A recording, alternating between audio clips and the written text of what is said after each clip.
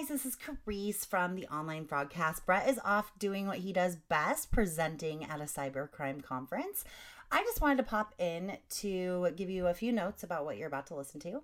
So this is the very first live recording of Online Frogcast. We presented this at CNP Expo in San Francisco on May 22nd. It was so much fun. Definitely a little bit different to be recording it in person with a live audience, but we really enjoyed it and brought props, which we tried to reference to so you guys wouldn't feel so out of it, but we'll also post some pictures on our Facebook and our LinkedIns as well when we post this episode so you can see kind of what you missed out on. Also, we did have to beep out a couple of names just to comply with our own internal rule where we don't name companies or people. Sometimes in a live presentation that just happens, so we needed to beep that out. Also, towards the end, you will hear me sort of lose my patience because someone decided that the perfect place in the entire hotel to take a sales call was right in the hallway of where we were presenting. So I was just having a really hard time focusing. So apologies on that, but you'll hear that because it was a live recording. We just weren't able to edit it as much as we can when we do it in our home offices. So lesson learned, but that also will probably add to the magic of feeling like you're there.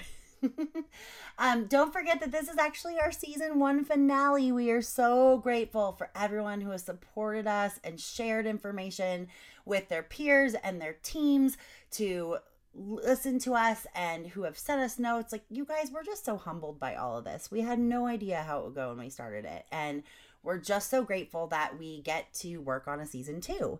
We are working on different plans to make it bigger and better and really expand the audience because everyone has a part in either preventing or encouraging cybercrime. Consumers, law enforcement, businesses, all of it. So we are expanding our audience. We are working on that now, and we are aiming to have that all launched by the beginning of July at the latest. So keep following us on LinkedIn. Keep looking out for notices on our Facebook group, and we will talk to you soon. But we really hope that you enjoy this live episode. We can't wait to hear what you think. Thanks so much.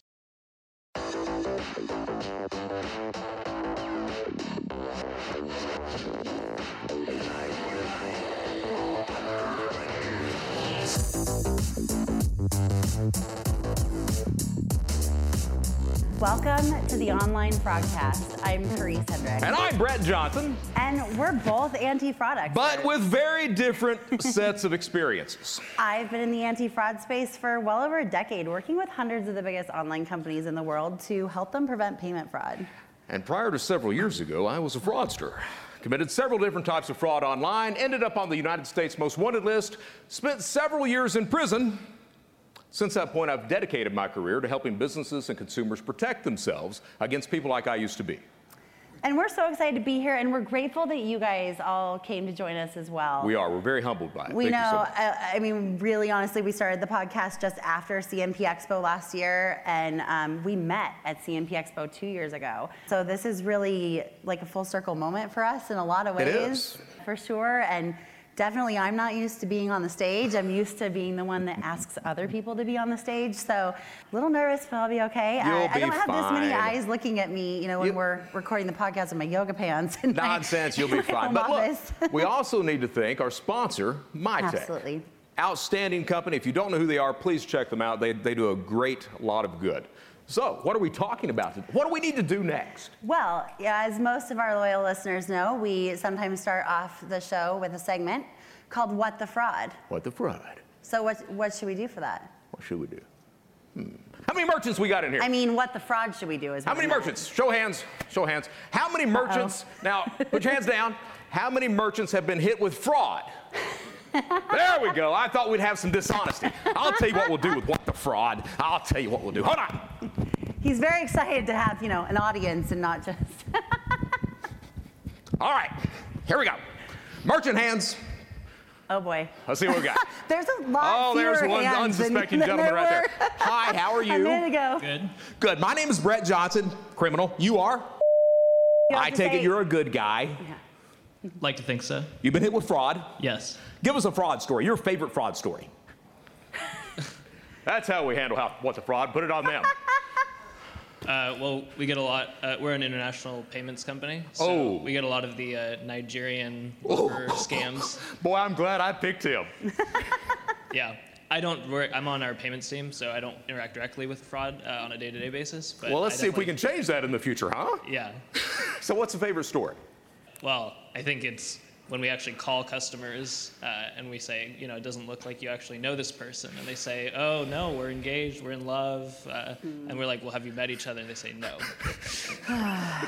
No, but I love her. I love her. Yeah. So do you ever talk them out of sending the money, or do they still send it? Well, we prevent them from sending Oh, how do you a lot of- prevent them from doing that? Well, we just don't let the transaction go through. I'll remember that's the next romance scam I run. Yeah. But don't fall in love with someone you've never met. That's true. That's Sage true. advice. My dad used to tell me I was like Jesus. I love them all. Yeah. Anyone else want to give a fraud tell? If someone doesn't raise their hand, I'll just run up to you and say, give me a story. All right. I was coming your way anyway. I said, she looks like she wants to tell me a story. I'm Brett Johnson. You are? Give us a fraud story. I can tell you about the time that I ruined a 15-year-old's prom. So this was a... Were you 15 or say? I can use his first name because it ends up being part of the story, but his name was and he was really into getting these like $600 Buscemi sneakers that I know nothing about, but that he absolutely had to have for prom. And he used every single stolen credit card he could get his hands on with more and more like elaborate stories about, now this is my mom, now this is my uncle, well this is a person who has no resemblance to me because I've actually given you the ID and I'm having to explain how that's my teacher who's willing to buy these shoes for me. Anyway. So he was an idiot. We shut him down, and anything nice that I did for my team from then on, they would always harass me. Like if I brought in bagels for breakfast, they'd say, okay, but you still ruined prom. So, I will never forget. Well, let's all remember as we go through the day today. I think will ruin somebody's, wedding, vacation. But Lord knows I have, but on the other side. Most of them are, probably using a stolen credit card to try to purchase those, so we don't have as much sympathy for that. Yeah, like him. Like he did. Formerly. Just saying. So one of the bigger topics that thank you guys so much, by the way, for being brave and doing that. One of the main topics that we hear a lot of our merchant listeners ask us to talk about is social engineering. What I've seen, I've been really lucky to be in the industry for so long and be able to see a very long trajectory of change. And as more and more of you as merchants are implementing more and more of these, amazing products that are in the back room, you're being able to determine a lot of information about their device, including their IP address, their device ID, the language on their browser, all of those things. You're making it more difficult for fraud to be committed online from a transactional perspective. So they're basically circumventing the high-tech problem, on their end it's a problem, with a low-tech solution.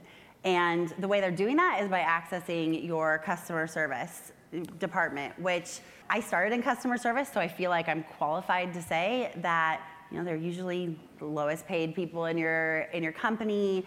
They may not be as educated as others. They're probably not trained as well in knowing that some calls may not be the person that they say they do, and their entire job is to do nothing but please the customer on the other end of the phone.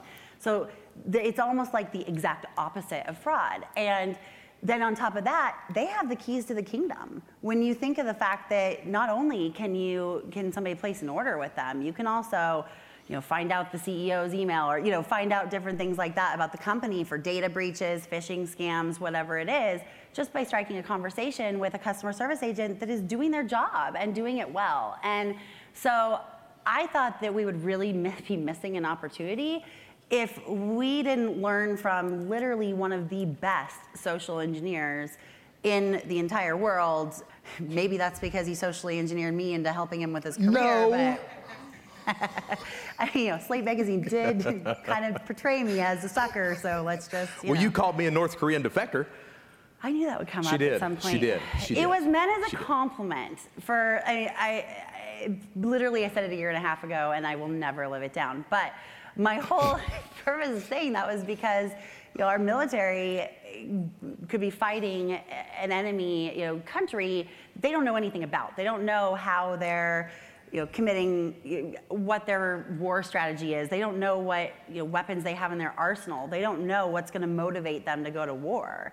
But then somebody from the other country defects and informs our military of those things, and then our military is able to be extremely more effective. And that goes for any country, right, with military forces. So that really was the point. I mean, Brett is the only former cyber criminal that I know who's committed, credit card fraud as well as all other types of fraud online, who has really, truly, and I have and I would stake my career on it, reformed.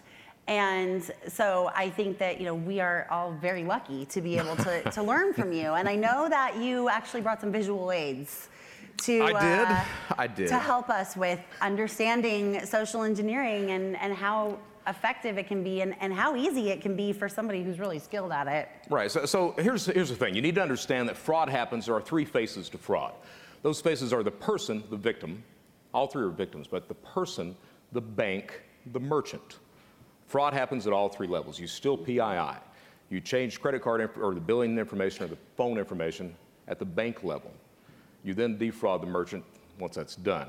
Now, when you're looking at how companies are targeted, how you gather information, first stop for a criminal tends to be that forum type environment, what I call the large communication channel. So what I mean by that, for cybercrime to be effective, three things have to take place. You have to gather data, commit a crime, cash out. All three have to work or the crime fails. The problem is that a criminal is not good in all three things. A criminal is good in one thing. Sometimes he's good in two. Very rare can he do all three. That's why you have these cybercrime communities and marketplaces. They allow that one specific criminal to network with other criminals who are good in areas where he is not. All right? So if a criminal is looking to defraud somebody, he's looking for a MacBook Pro, iPhone, Android phone, whatever that is.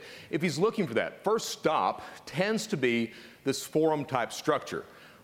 Who's got it? Where can I get it? Using stolen credit cards, what have you. So that's the first stop. Now, a lot of the times, a lot of merchants, the vertical may be mentioned, but the specific site is not.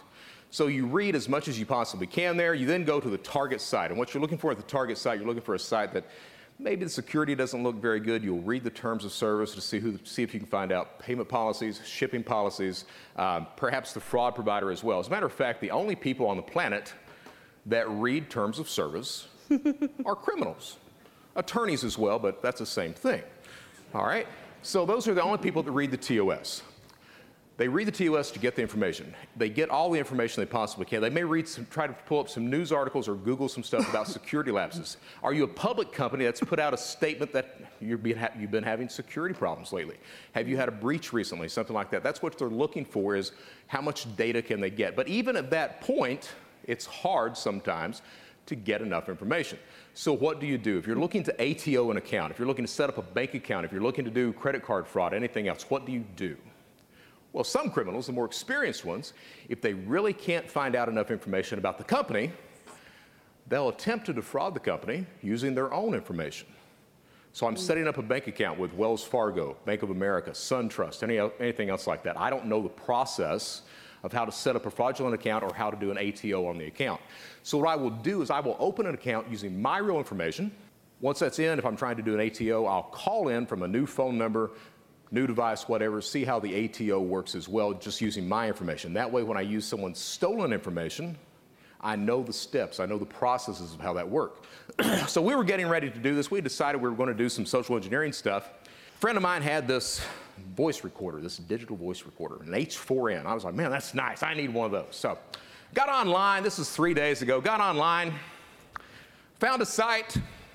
I figured I'd make it a learning lesson for Brett Johnson as well. If I were going to defraud this site, how would I do that? So I go to the site. Turns out they've got this credit. You can apply for credit through the site. It's bank. I'm sure some people here know who.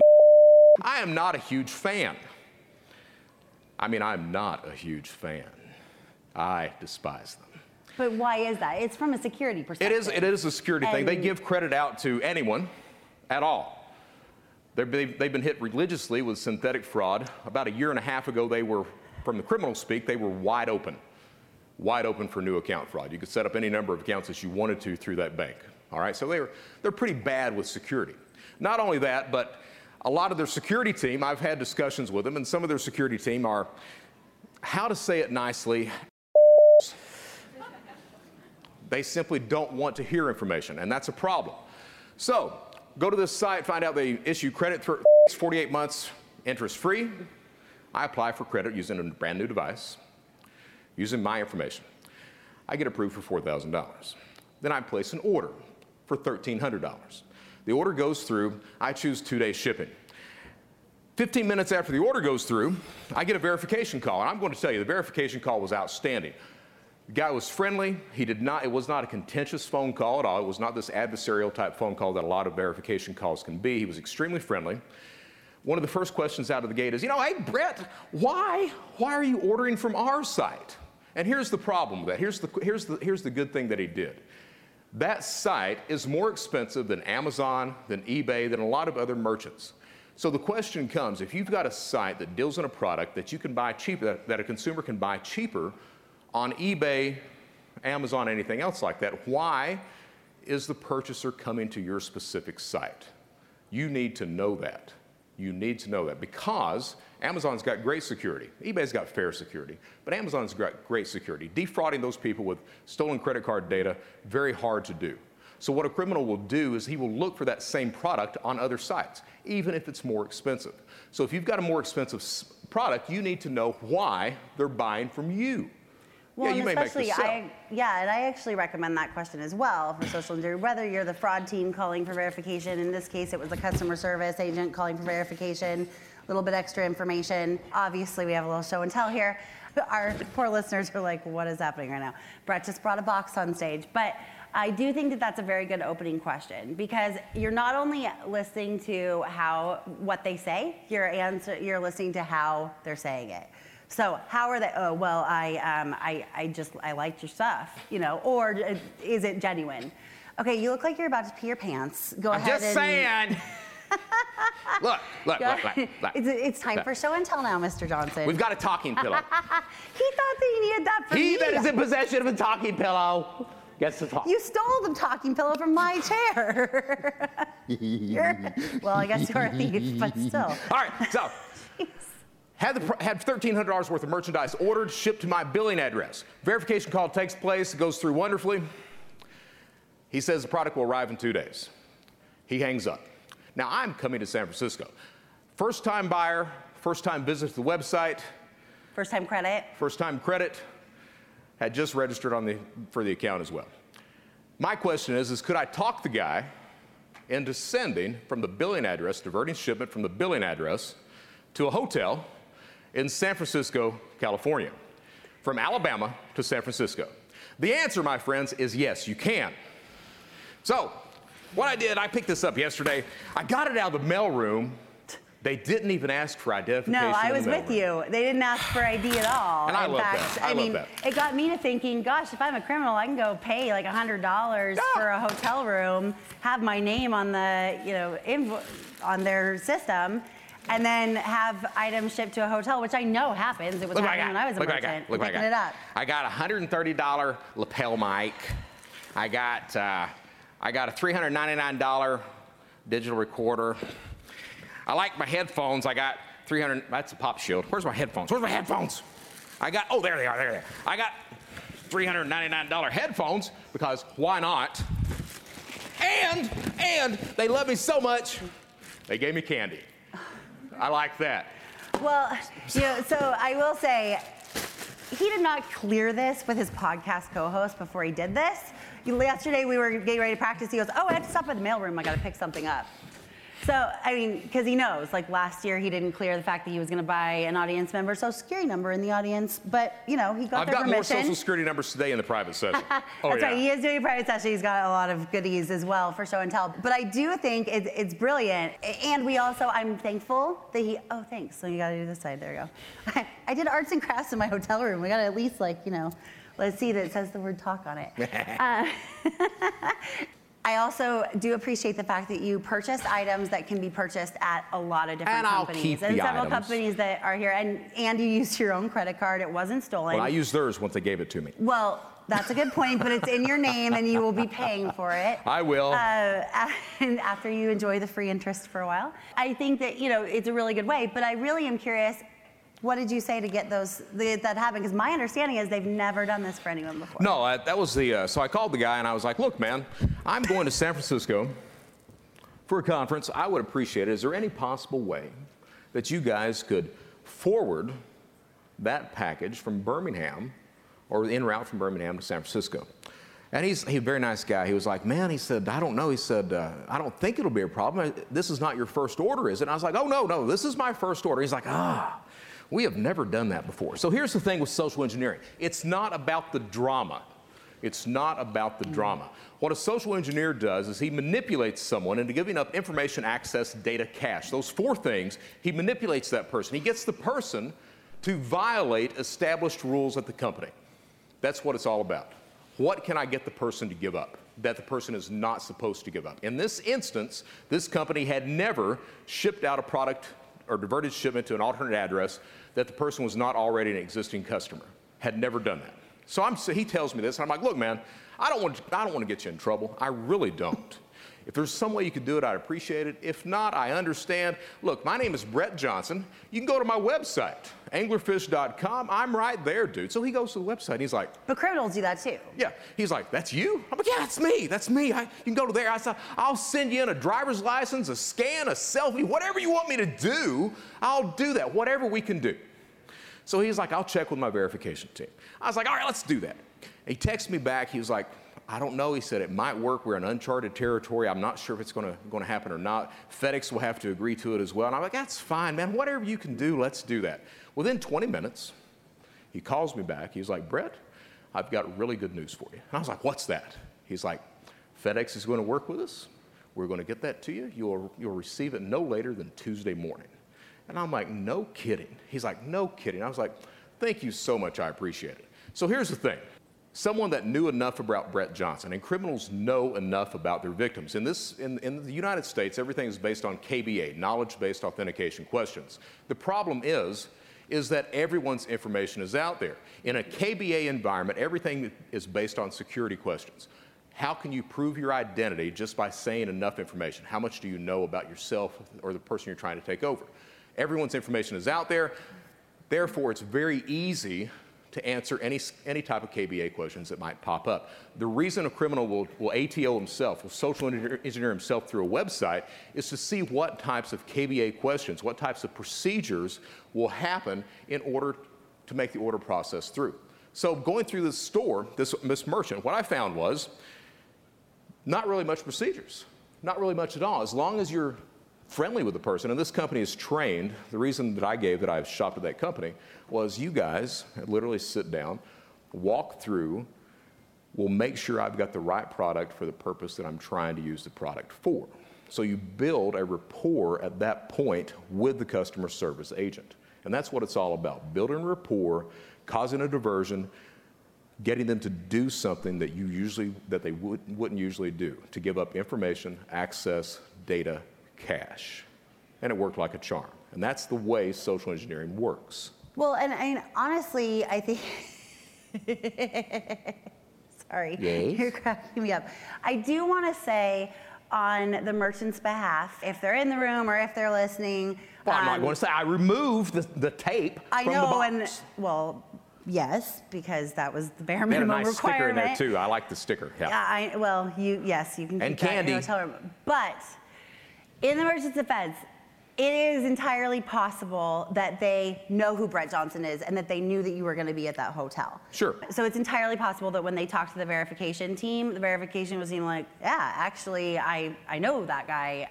And so because of that, want to give benefit of the doubt. But that said, somebody could have ATO'd your account. Anyone. It works the exact same way. And looked up, I mean, it's public that we're at this hotel this week, looked it up, sent it.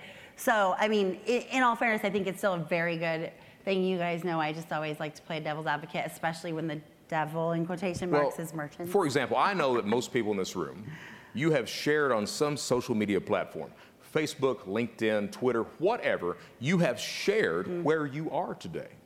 Guilty. You have done that, all right? So if I've got credit card information, and I don't even, in that instance, I don't even need credit card information. What I need is your social, I need your date of birth. That's the only thing I need in order to get new credit for you guys. That's it. So I apply for new credit, get them to divert the package to where you're going to be. I verify that by telling the people at the store, hey, I'm going to be at this hotel. It's very easy for me to have the package shipped there, intercept package at the hotel, because again, no one asked for identification if you don't have direct signature checked on the box. Matter of fact, in the 20 years— you didn't even sign for it. Right, and in the 20 years I committed crime, just cybercrime, in the 20 years I committed cybercrime, I was asked for identification 2 times. 2 times. The first was for a Rolex watch. I had it shipped to a ghetto neighborhood, had a big sticker on the box that said expensive item. The guy looks at me and was like, I need an ID for that. I was like, I don't have an ID, man. It's locked in my apartment. I can't give you the package.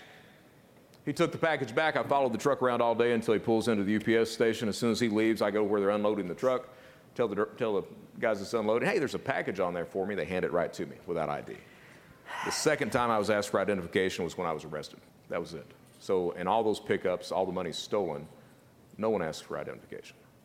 Well, and you have an awesome model that you've built, a graphic and illustration that you've built about the 3 characteristics and personal identity characteristics that criminals need to have to commit a crime, and then the 3 actions they have to take in order to be successful for a crime. And you'll be sharing that at your breakout session at 1 o'clock this afternoon. And you also posted it on your blog as well. So for people who can't attend that session, he posted a blog article yesterday about it. I was lucky enough to be able to, look it over this weekend and give a little tips here and there, but really it all came from you, and I think it's really genius. I actually had a light bulb moment because honestly, I was in fraud prevention for 13 years before I met a cyber criminal, and I can't tell you how much I've learned in the last 2 years that either I was thinking incorrectly, even in this own presentation, both with things he said already and things we're gonna say soon.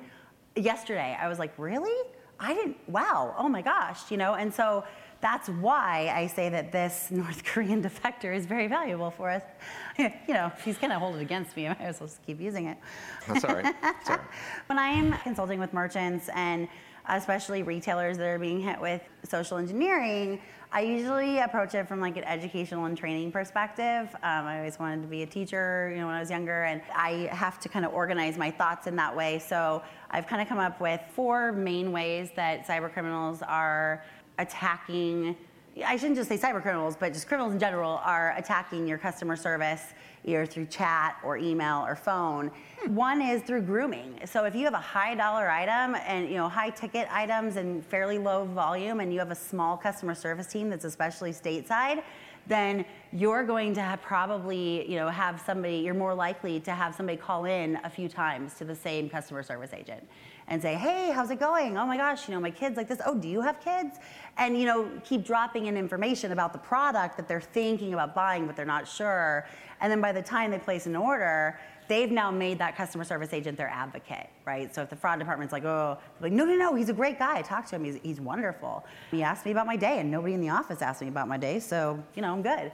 There's also the sense of urgency, right? Like, oh my gosh, I'm about to travel. I didn't realize the package isn't gonna come in time. What can you do for me? They know that these are things that customer service agents are trained to respond to with solutions. Being super nice and accommodating, which sounds like that's kind of what you did in this situation. Oh, I totally understand if you can't, but I'd really love it if you could. I mean, I do that with regular customer service agents. I'm not social engineering them. I just try to be a nice person. I do think that goes a lot farther than maybe the person behind me in line that's going to scream and yell and call them incompetent. So it works for criminals too.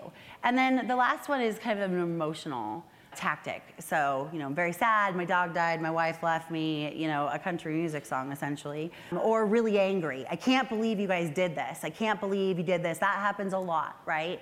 And so if you're able to kind of bucket those into the 4 things, then like what to help your customer service agents identify.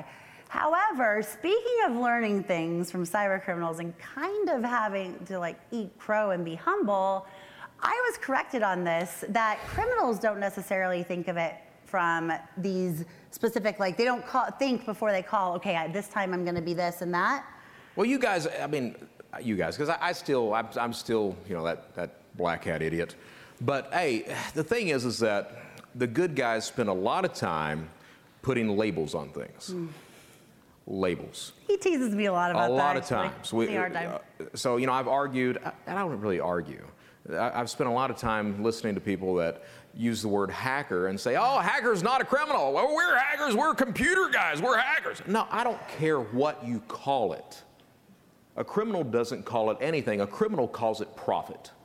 That's what it's made. That's what the word is. And that's the thing. If you spend all of your time labeling something, meanwhile, the bad guys it's a game of speed. The bad guys are operating at full speed. The good guys are worrying, what are we going to call it? Can we get permission to do it? Let's put a memo out, question it. Let's see what the report comes back before we act. Meanwhile, the bad guys have ripped you off. Let's get leadership permission. Right. Let's get buy-in. Let's get budget. Let's get all those things. But I will say, too, the other problem with putting labels, I mean, we have to be able to put some labels on it so we all know what we're talking about Sure. at conferences like this, at phone calls with our merchant peers, you know, in general, internally in our company, we have to have labels on it. What I see happen sometimes is that we have multiple labels for one action, or we have one action with multiple one definition with multiple, you know, it goes both ways. Sure. And so then that can get really confusing. And I don't care, again, I don't care what you call it. For social engineering, if you're doing call center fraud, you pick up the phone, you spoof the phone number of the account holder, you call in. That way, if it shows the phone number on the screen for the customer service agent, the CSA, customer service agent sees the phone number of the actual account holder, not the phone you're calling in from. Lays a base level of trust. At that point, you start having a conversation with the CSA. Friendly, whatever it is. Hey, I'm calling in to check my balance, whatever you want to say. The first few words out of that CSA's mouth is how you gauge what the call is going to be. That's what you do. Are you going to do what she calls grooming? And that happens with this order, except it actually starts on the side of the merchant, the grooming does. They're trying to build a rapport. They're trying to establish, who is this person? Let's talk to them. Let's find out who they are. That helps me as a criminal. Not saying you don't need to do it, because I like that. Not saying you don't need to do it, but understand it helps a criminal establish a rapport with the call center person. So that was part of it. But also, you've got the sense of urgency when I called in, right? I've got a problem. I'm going to California. Can you ship the package? So you've got that. You've got that kind of mollification that's going on. Look, I know you guys aren't supposed to do that. I know that. And if you can't, I understand completely. But by God, I'd sure appreciate it if you could. So you've got all of that together. You already address their fears. By addressing their fears, you nullify it at that point. You get it out in the open. I know you're not supposed to do this, but please, can you do it anyway? I understand if you can't.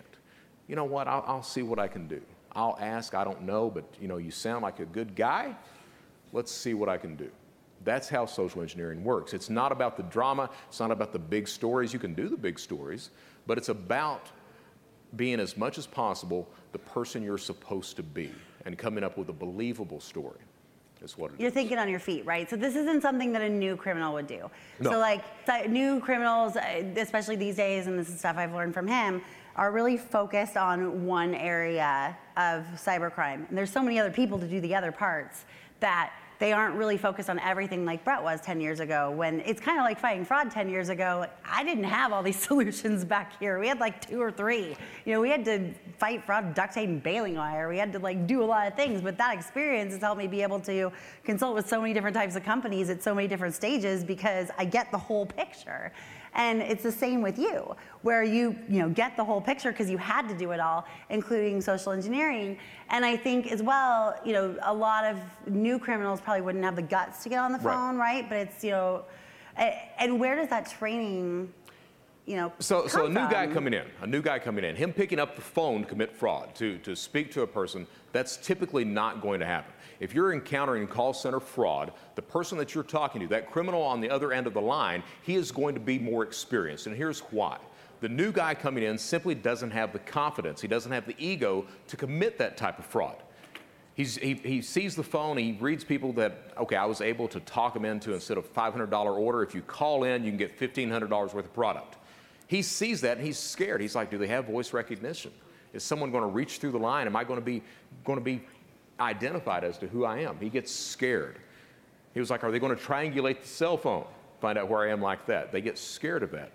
It's not until they build up enough confidence that they decide to use the phone. But I'll tell you this, once you use the phone, you will not go back to not using the phone. It is that powerful because you break apart that company. You're no longer dealing with the fraud people. You're dealing with a customer service agent who is not well trained.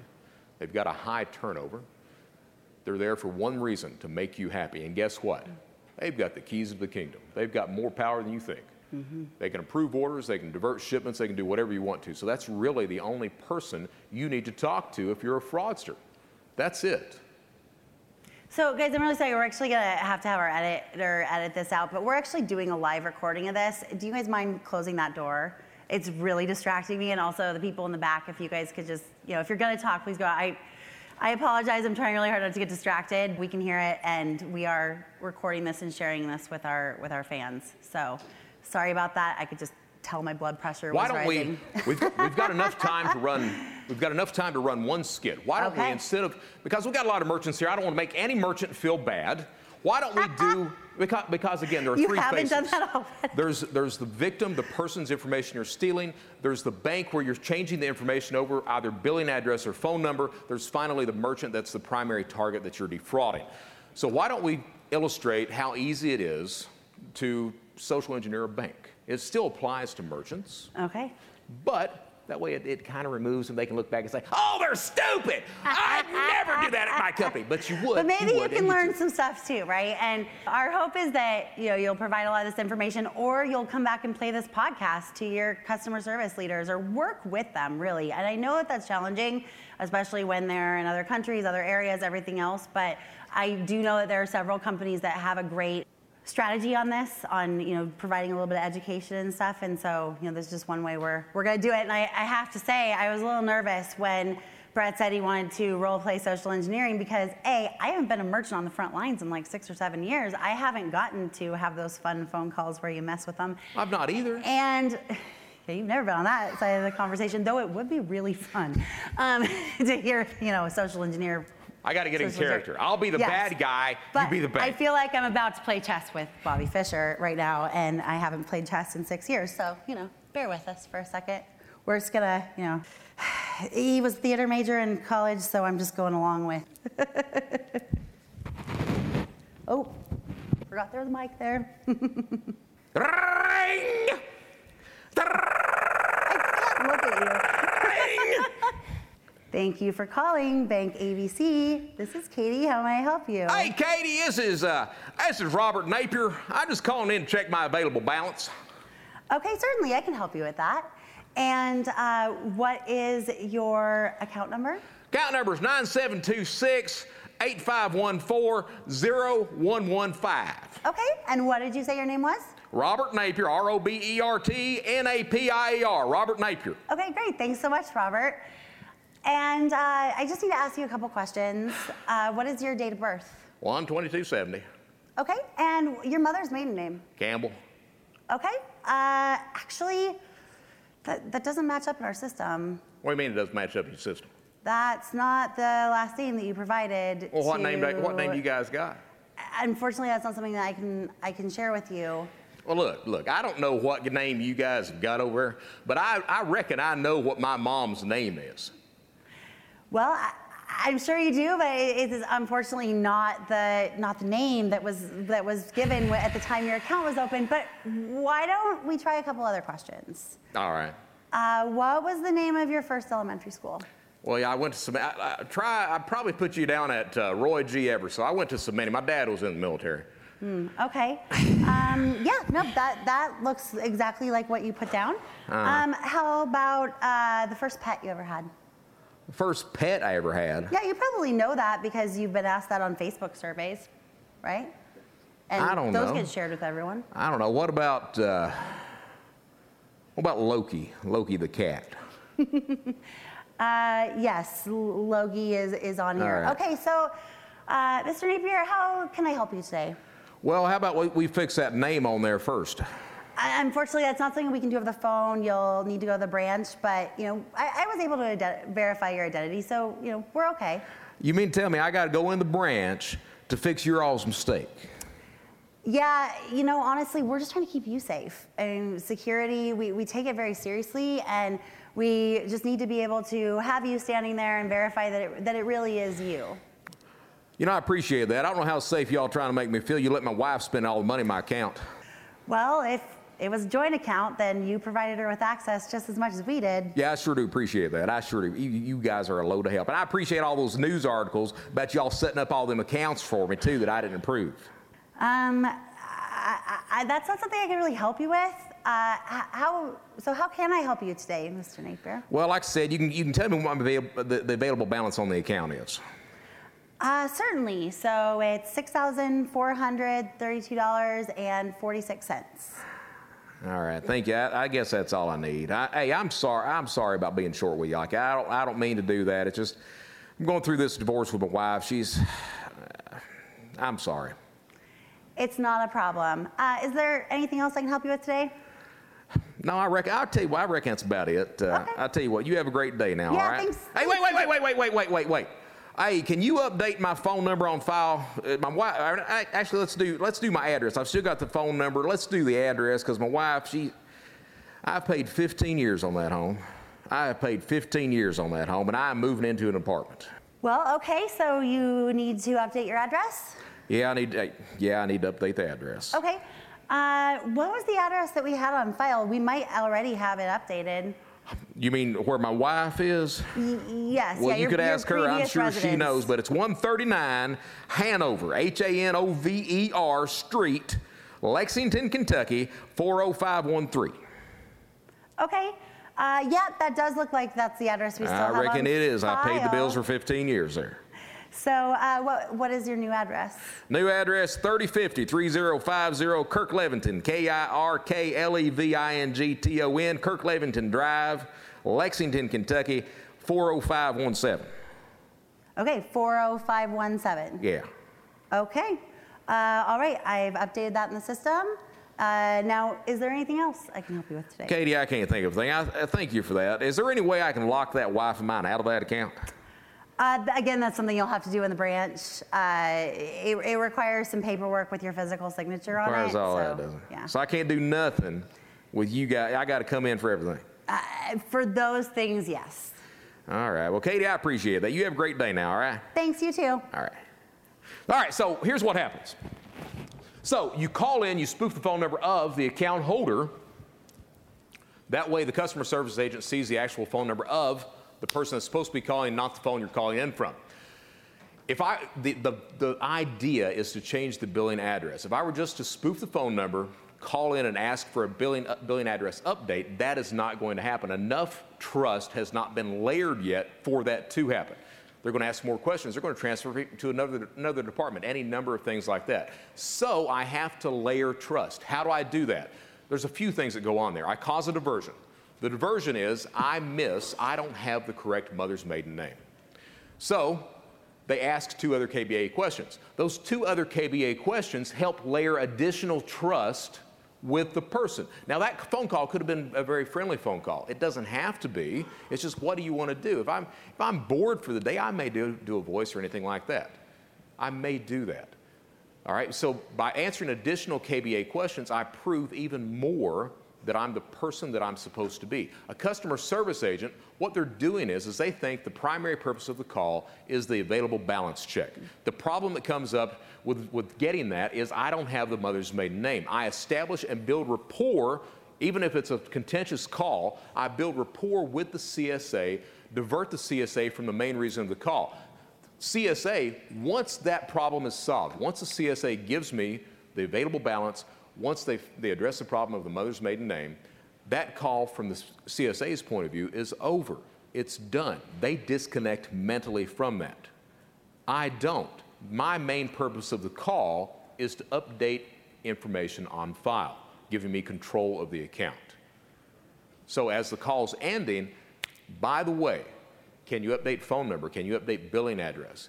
Typically the answer is yes. Well, and we're already, the customer service agent is already disconnected mentally from the call, right? They're on to the next, they're thinking, okay, I have to pause this, I may have to run to the bathroom. We have, a lot of their KPRs yeah, you know what I'm talking about.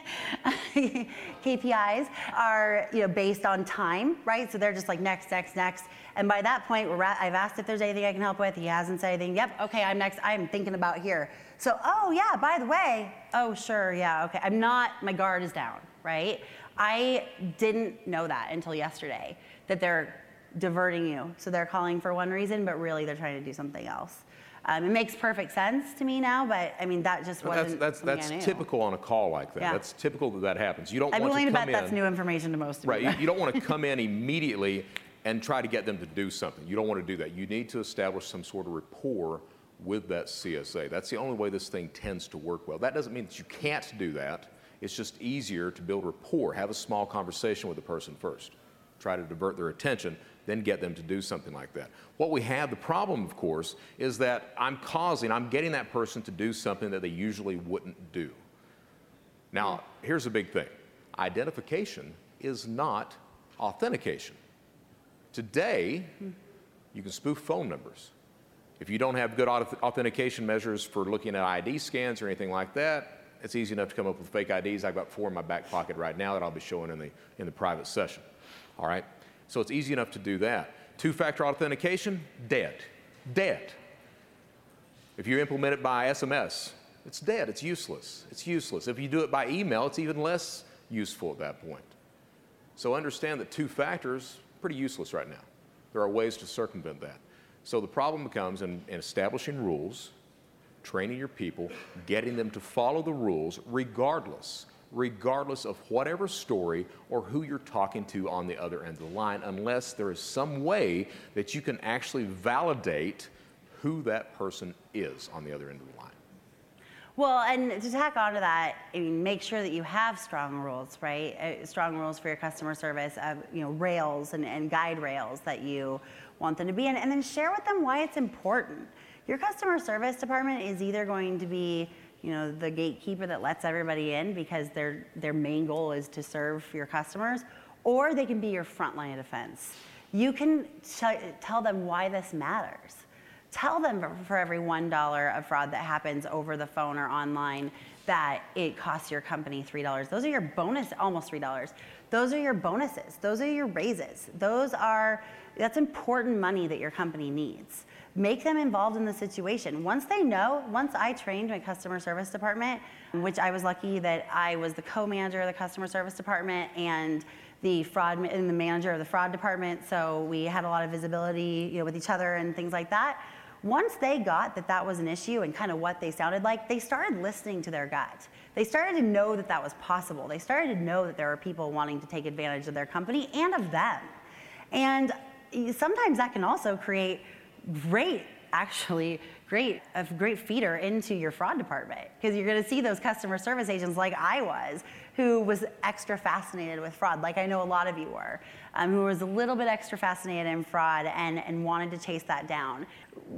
Beyond, I'm just going to ignore you for a second because I have just a couple more things. You had the talking pill a lot longer I'm just saying, we're running out of time, man. I get it, but it's important. We're running out of time, man. I don't really care. I'm going to keep talking. So I want to get this out. So train them appropriately. Get them to be your front line of defense. This is why it's nice to be like 3,000 miles away when we record, because I don't see the face. So I'm the parent of a teenager. I can ignore that all day long. It's a battle of wills. For those people listening, Brett is pouting, probably getting glitter all over himself right now, which is awesome. But it's just taking up more time. So your distractions are not working. So train them appropriately. Get them involved. Don't tell them too much information about what you're looking at your fraud department, however. Give them just enough to be able to know what to look for and hand it over to you. If they start knowing, oh, these are the things we look for, they're going to be really helpful and tell the bad guys, oh, your order probably got canceled because the billing and shipping don't match, and there was an AVS, so you need to change the address. Oh, well, great. You not only told that bad guy what to do, he's now going to go post about it somewhere. Oh, this is how you get around their rules. So you got to give them enough information and know what to kick over to you, but not too much that they can do even more harm. And then lastly, when you have customer service agents that are on commission for sales, In my consulting practice with merchants, I primarily work on chargeback reduction strategies. Looking at root cause analysis, why are they coming in, and what can we do? A lot of times with merchants that have sales reps, phone reps that are on commission basis, the second you create a commission clawback when there's a chargeback, so say they had a huge order and they're thinking about that money in their head when they're taking that order. They're not listening to their gut. They're not hearing all the warning signs. They're thinking about, okay, I'm calculating how much my percentage of this is. And so if they now know that, gosh, if this is bad, this is gonna be taken out of my paycheck in a couple months and I'm not gonna know for it and I'm gonna be able to plan for it, you would be surprised at how much chargebacks go down at that point for companies like that. There's a lot of tips and tricks like that for all different types of companies, but that's one that, on phone with social engineering. And social engineers love companies that have sales reps on commission because they know that. So, and I think it's great to have that incentive for them, don't get me wrong, but I think it's important to discuss with your company a commission clawback. So I will now appease you, and I know we're going to take questions, but we want to close out the podcast first for and audio please attend reasons. the additional sessions that everyone's putting on today. There's some great content out there. Somebody I know worked really hard on the educational agenda. You did. So my solo session will be breaking down fake ID usage, new synthetic fraud techniques, new account fraud, some more social engineering and call center fraud as well.